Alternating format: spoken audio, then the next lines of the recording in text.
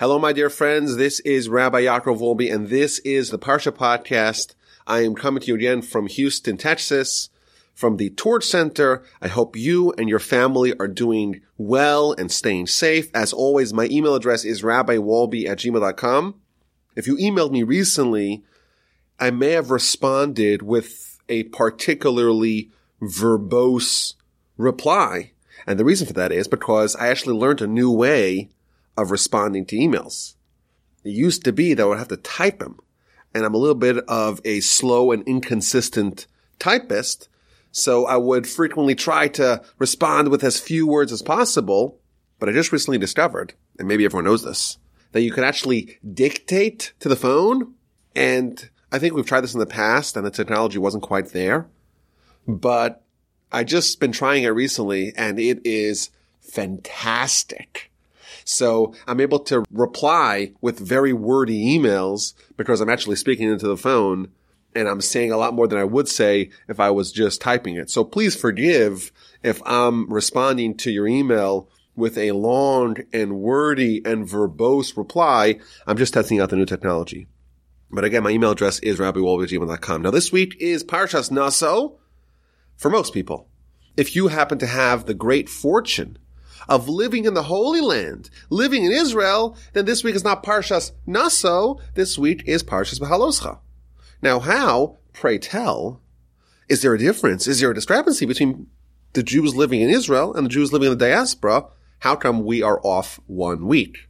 And that's a great question. And the answer is that last week in the diaspora, we had the festival of Shavuos, and that was Friday and Saturday and Shabbos. And the rule is that whenever there is a festival that coincides with Shabbos, that Shabbos or that Parsha is not read on that particular Shabbos. It is pushed off to the following week. In Israel, there's only one day of the festival of Shavuos. Therefore, they had the festival on Friday.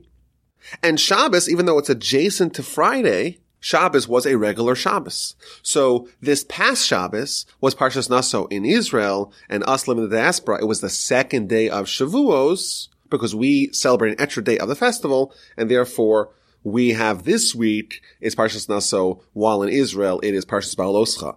And we're going to be off, the schedule is going to be off for a little bit. I believe that the end of the book of Bamidbar is when we get back on page. We're going to have a double Parsha to catch up, and the rest of the people living in Israel are going to have a single parsha, and we will once again be on the same page. Now, today's subject is very important, and I would argue it could potentially be life-changing, and I don't say that lightly. And it's going to be a continuation of the last Parsha Podcast episode that we did on Parshas Bamidbar, and the idea that we elaborated upon that there are 600,000 letters in the Torah, and that corresponds to the 600,000 Jews who were at Sinai. And I want to take this to kind of the next logical step. And I think we might have mentioned it briefly in that episode. It was certainly implied. Moshe is counting the Jewish people, and he's uplifting each one of the people. And the number, the final tally is 600,000. And he counts the letters in the Torah, and there's also 600,000 letters in the Torah. And what's implied by that is that Moshe was able to identify every Jew to know the root of their soul and to know which letter they are identified with, i.e., which particular mission does every person have. I think this is a powerful and profound idea, and certainly one that warrants being explored more deeply. Every person is different. Everyone has different skills, different qualities, of course, different flaws, different circumstances of their life, the upbringing, the background, the parents, the family, different assets. Everyone's different. We say that everyone is different because everyone has a different job, a different mission, a different task, and the Almighty tailors a person's life in a way that they're going to be able to fulfill their mission.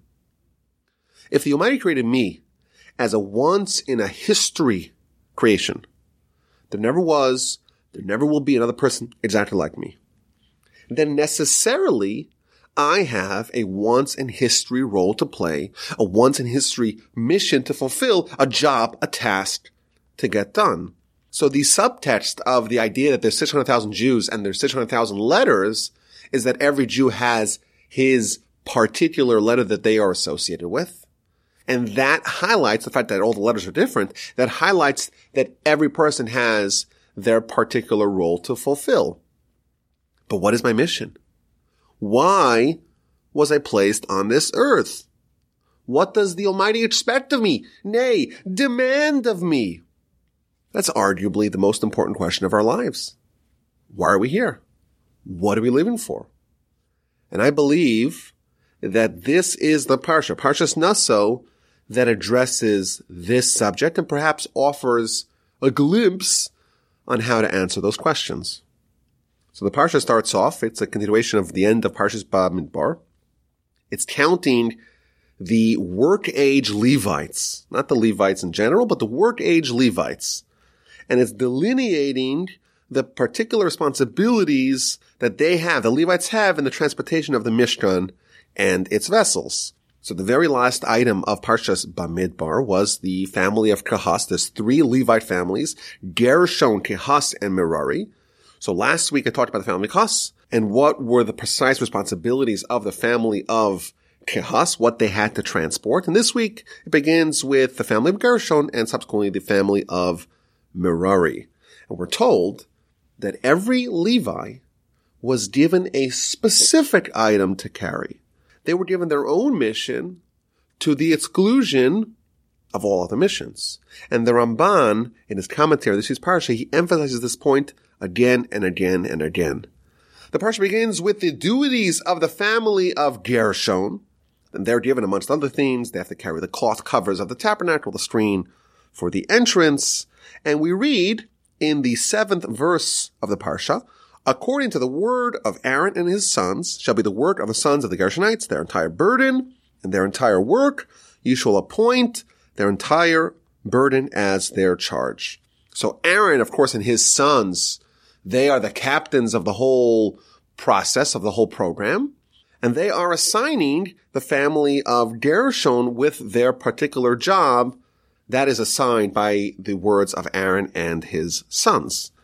And the Ramban explains that Aaron and Aaron's sons, they are appointing the Gershonites with their job.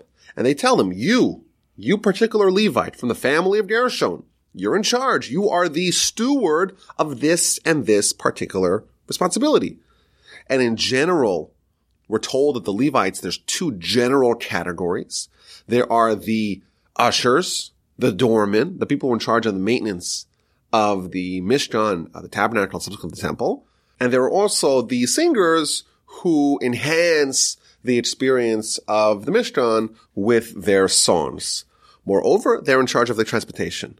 So again, the Ramban is highlighting the fact that every Levite has a particular role to the exclusion of all others. Their responsibilities were individualized and they were tailor-made.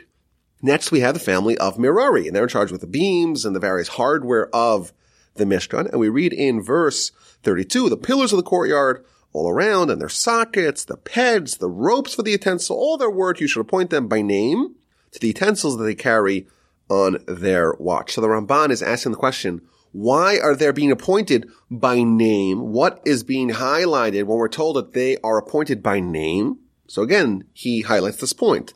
It's not that the family of Merari in general, they're in charge of transportation of the beams, of the bars, of the pillars of the tabernacle. Oh no. Every individual is given a particular beam, a particular bar, a particular pillar. This is your job. You're in charge of transportation of this. And it's mentioned over here, says the Ramban, because the family of Merari, they had the heaviest items to transport, and therefore there is an incentive or there's a concern that maybe someone may pawn it off or maybe try to get help from someone else to aid them in their transportation, and therefore it's told specifically that it's done by name. No, you, Mr. So-and-so Levite, this particular beam is yours, and you cannot give it to anyone else, even if it is heavy. And again, in verse 49, at the end of this entire part of the narrative, the Ramban notes that the three Levite families are counted both as families and again as individuals, because each had their specific duties and they couldn't outsource it to anyone else. And then he brings a very shocking teaching from the Midrash. The Midrash says that a Levite is not allowed to help their fellow Levite with their job. And the Midrash tells a story of one of the great sages at the very end of the temple, the Second Temple era. He saw a fellow sage, who both of them were Levites. He saw him needing some help with locking the doors. Again, they were in charge of the doors, the maintenance of the temple. And one of the Levites says, okay, I want to come help you. So Rabbi Yoshua ben Hananiah, one of the great sages, he comes over to Rabbi Yochanan ben Gudgada and says to him, okay, I want to help you with your job. And he says to him, no, go back to where you came from. You are liable to be executed because you are part of the singing class of the Levites, and I am part of the maintenance, the ushers, the door people of the Levites. This is a shocking teaching. The Midrash is telling us that if there is a Levite who steps out of the particular job that they're given, and they try to help one of the fellow Levites with a job that the other Levites are given, that is something which is akin to a capital punishment. What's the sin? Why is it so severe to help a fellow Levite who's struggling with their job? After all, both of them were Levites. It's not like this is a foreigner, a regular Israelite trying to do something that's assigned for Levites. No, this is the Levites themselves broken down with different responsibilities. And if one person encroaches on the other person's job, in the words of the Midrash, that is akin, or that's close to, a capital offense. What is so severe about that? I think there's a deep insight here. Why am I alive? Why do I exist? Why is there a creation called me that never existed before and it's never going to exist again?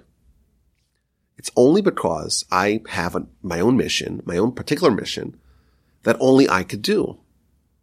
And when someone ignores their own mission and focuses on someone else's mission, what are they declaring? They're declaring that they themselves have no mission of their own. Moreover, that they could fulfill someone else's mission. They're playing with God's game, so to speak. The Almighty created me, you as you, this great Rabbi Yochanan as Rabbi Yochanan, the great Rabbi Yeshua as Rabbi Yeshua, and each one of them is assigned a particular role by God. And the second someone tries to encroach, either to ignore their own job or to encroach on someone else's job, they're in fact declaring that they have no reason to live. There's no reason why I'm different, the reason why I'm unique. They might didn't create me for my job, because after all, I'm ignoring my job, I'm shirking my job, I'm focusing on yours.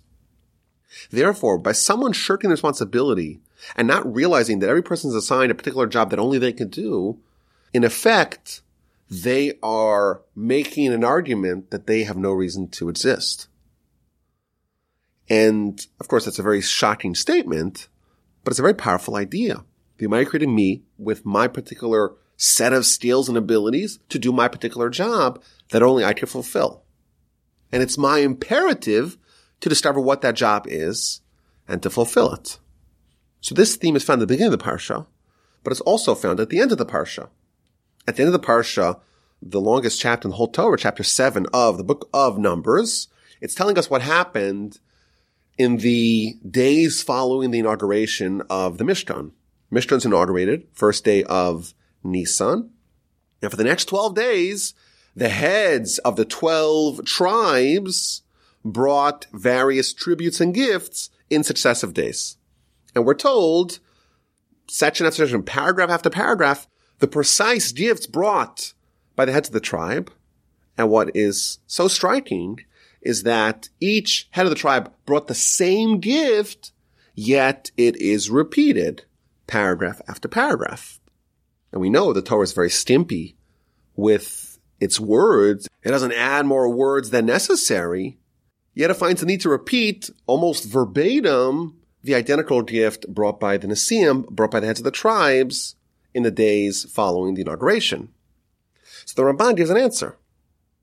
He says that each one of these heads of the tribe, even though it appears to be the same gift, each one of them was unique. Each one of them had their own reasons why they brought this particular gift. Each one of them understood what their tribe represents. Each one of them had a tradition going back to Jacob as to what role their particular tribe is going to play, what's expected of them, and they channeled those ideas into their tribute. So even though the net result was the same, and therefore when we look at it superficially, it appears that everyone brought the same gift. No, everyone brought a very different gift because everyone had their own reasons for bringing it that were tailored for their particular tribe and what their tribe represents. So he begins. The first tribe was the tribe of Judah.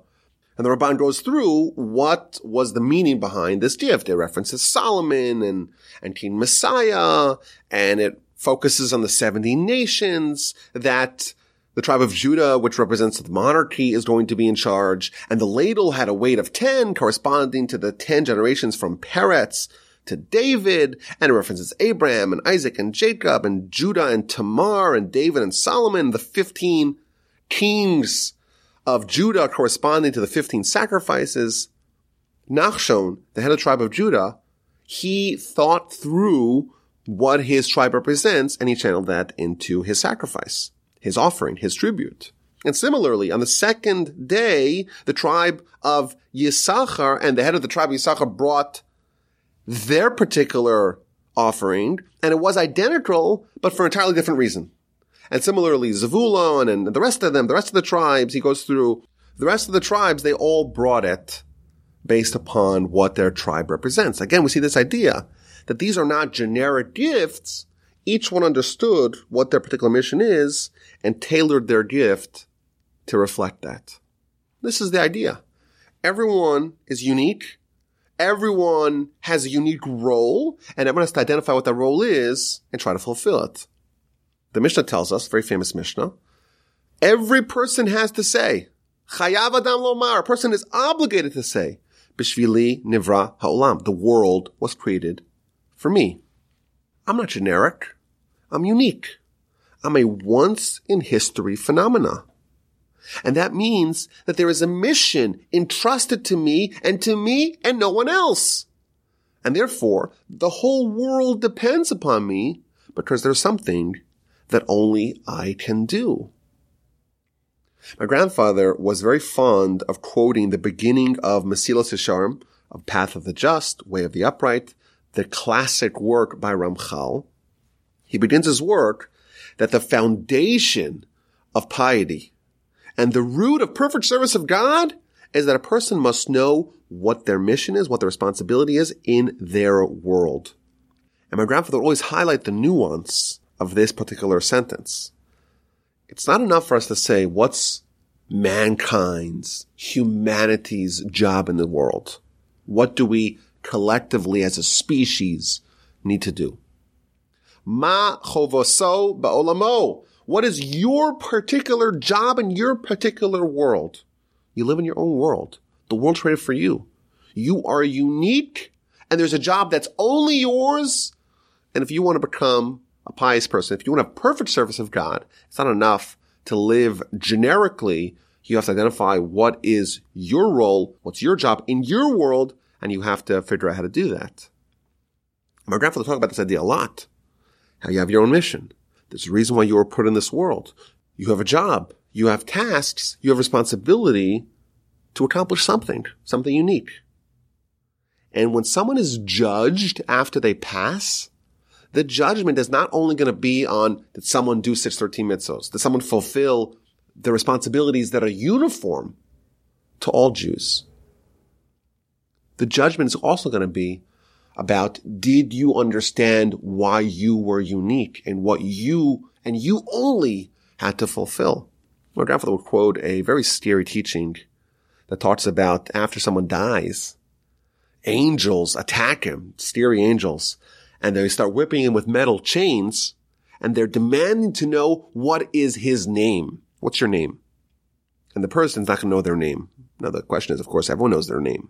How do you not know your name? Even if you're asleep and someone shakes you up and you're in the middle of a dream, you still remember your name. The idea that this very Syrian teaching is conveying is that your name represents your job in your world, your responsibility, your unique contribution to the world. And if you have not fulfilled that, if you've lived a generic life, you could be very proficient in matters of religion. You could be even fastidious in halacha. But if you don't know why you were placed on this earth, you don't know your name, you may be in big trouble. It's a very scary idea. And there's many sources in Jewish literature about that. For example, the Midrash tells us that if there's a Torah scholar who dies, there is no replacement. There's no exchange for that. And the word that it uses is timura, which means an exchange that applies in the laws of sacrifice. If I have a sacrifice, I could apply the holiness, so to speak, that's on this particular sacrifice. I could confer that to a different animal. There's almost like an even exchange that could happen. Torah scholars are peerless because a Torah scholar is someone who's not only doing what's required on everyone, but someone who has fulfilled their own particular mission, and thus by definition is not generic, and therefore there is no replacement, there is no exchange.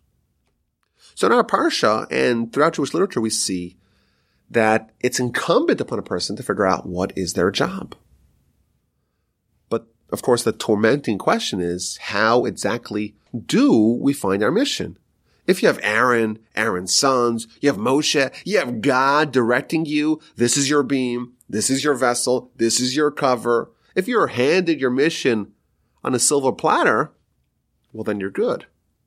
And you know what? Even if there were prophets, the Gaon of Vilna used to say that when prophecy existed amongst the Jewish people, the role of the prophet, the contribution of the prophet was this exact point. Every person that would have an audience with the prophet would pinpoint based upon their vision that they have into your soul and where your soul comes from and why your soul is unique.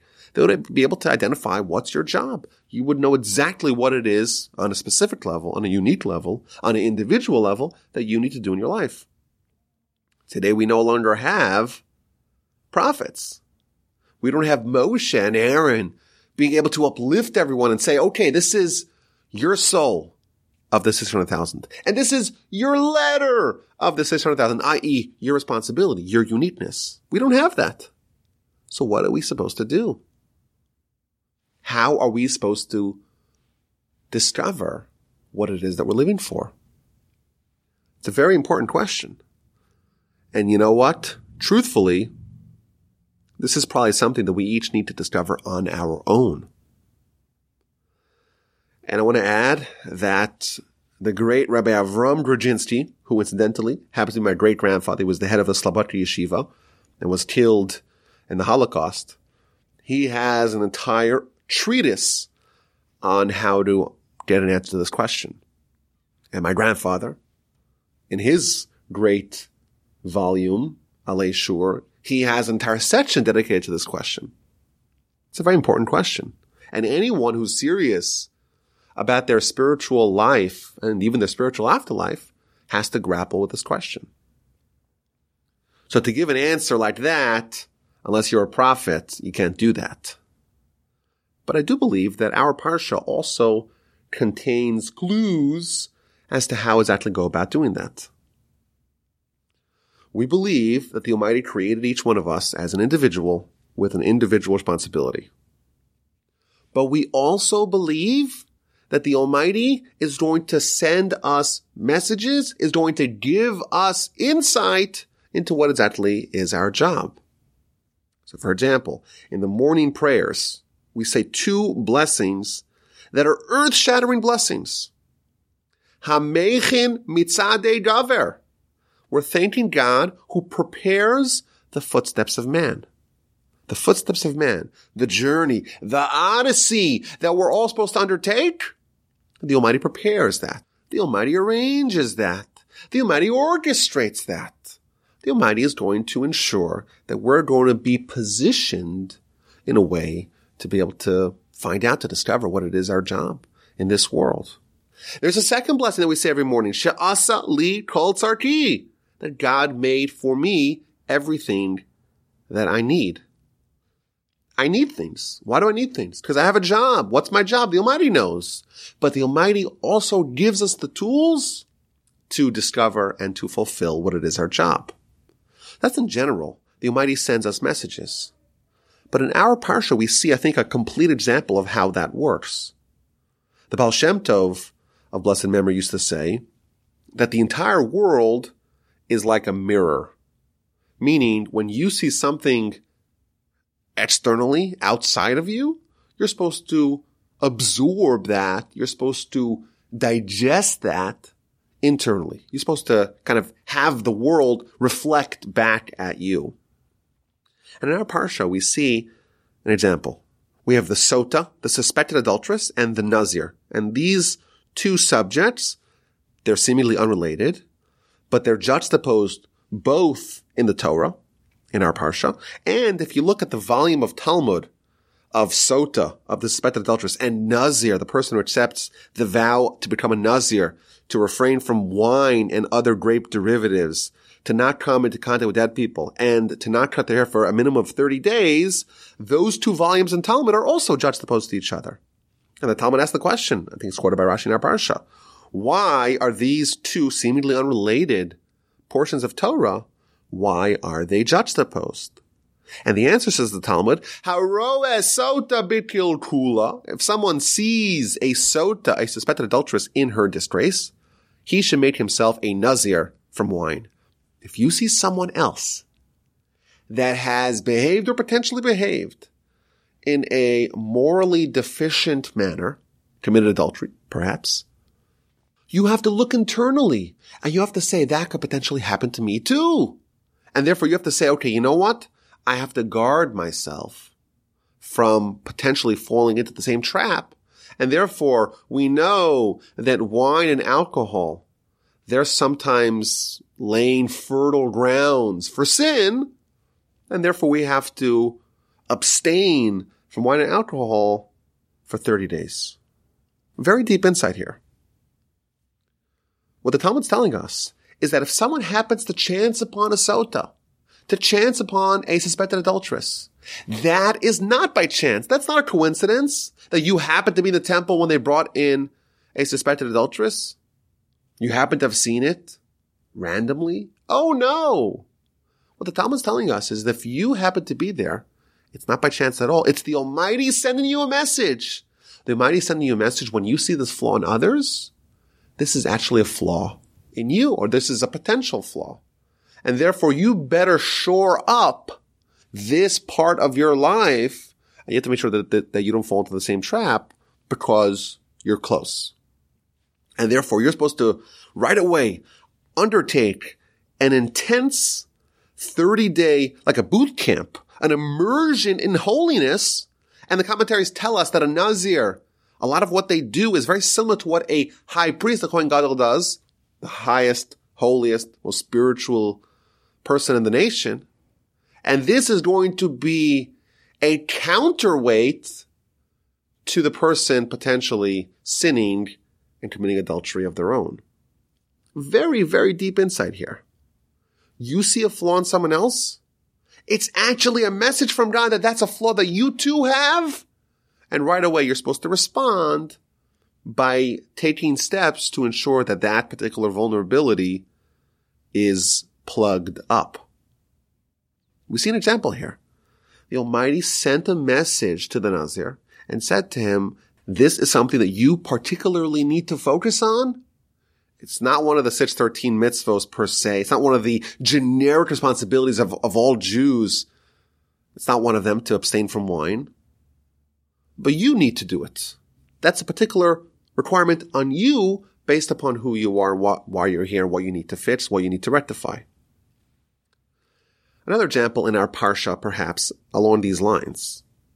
We have the Nesim, the heads of the tribe. They bring actually two gifts in our parsha. After everything's assembled, we know the Jewish people are soon going to depart from Sinai. And how are they going to transport all of the materials? So the heads of the tribe actually contribute oxen and wagons to the coffers of the Mishkan, of the tabernacle, for the transportation of the Mishkan. And right afterwards, they bring this 12 days of tributes for the inauguration. Now Rashi tells us that during the initial fundraising drive for the materials needed to establish the Mishkan, the Nesiim dithered. They tarried. They said, you know what, we're going to wait until everyone else gives and we'll make up the difference. And they failed to appreciate the generosity, the outpouring of generosity that the nation would respond to the fundraising drive. And consequently, by the time everything was over, there was nothing left to donate. And therefore, 6 months later, when it's time to inaugurate the Mishkan, they say right away, we're interested, we're going to jump in, we're going to donate first.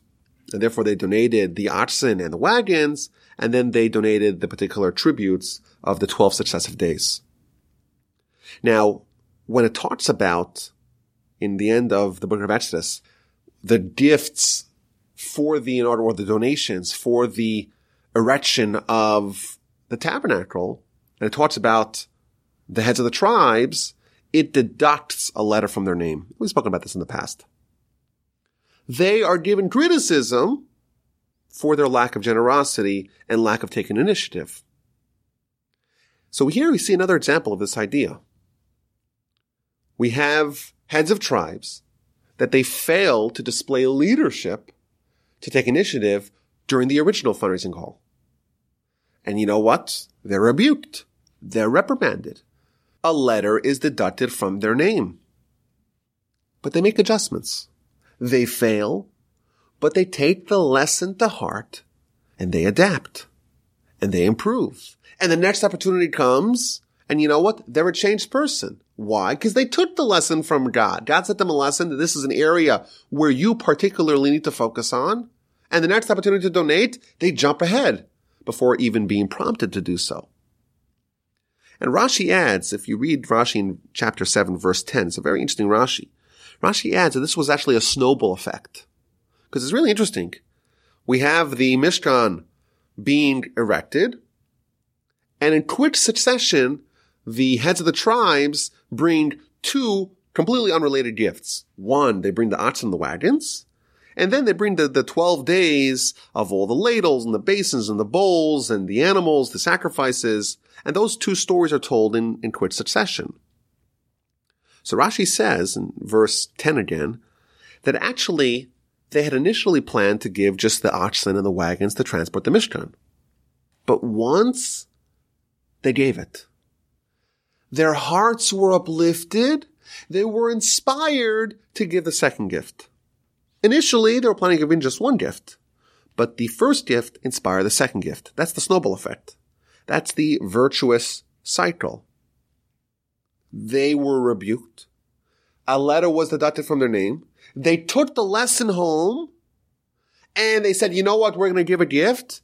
And then the first act of generosity inspired the second act of generosity, and they are already on their way towards fixing the problem, fixing the flaw that they exhibited earlier. Very powerful idea that we discovered in our Parsha. In general, everyone's unique. Everyone is given a specific mission. And our job, our responsibility is to discover what that is.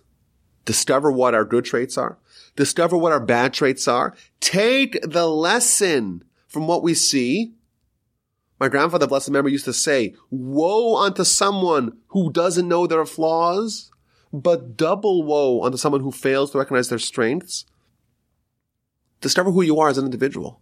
You are unique. Once in history, and only if you recognize that can you fulfill your job, your responsibility. Can you know your name, know why you are here?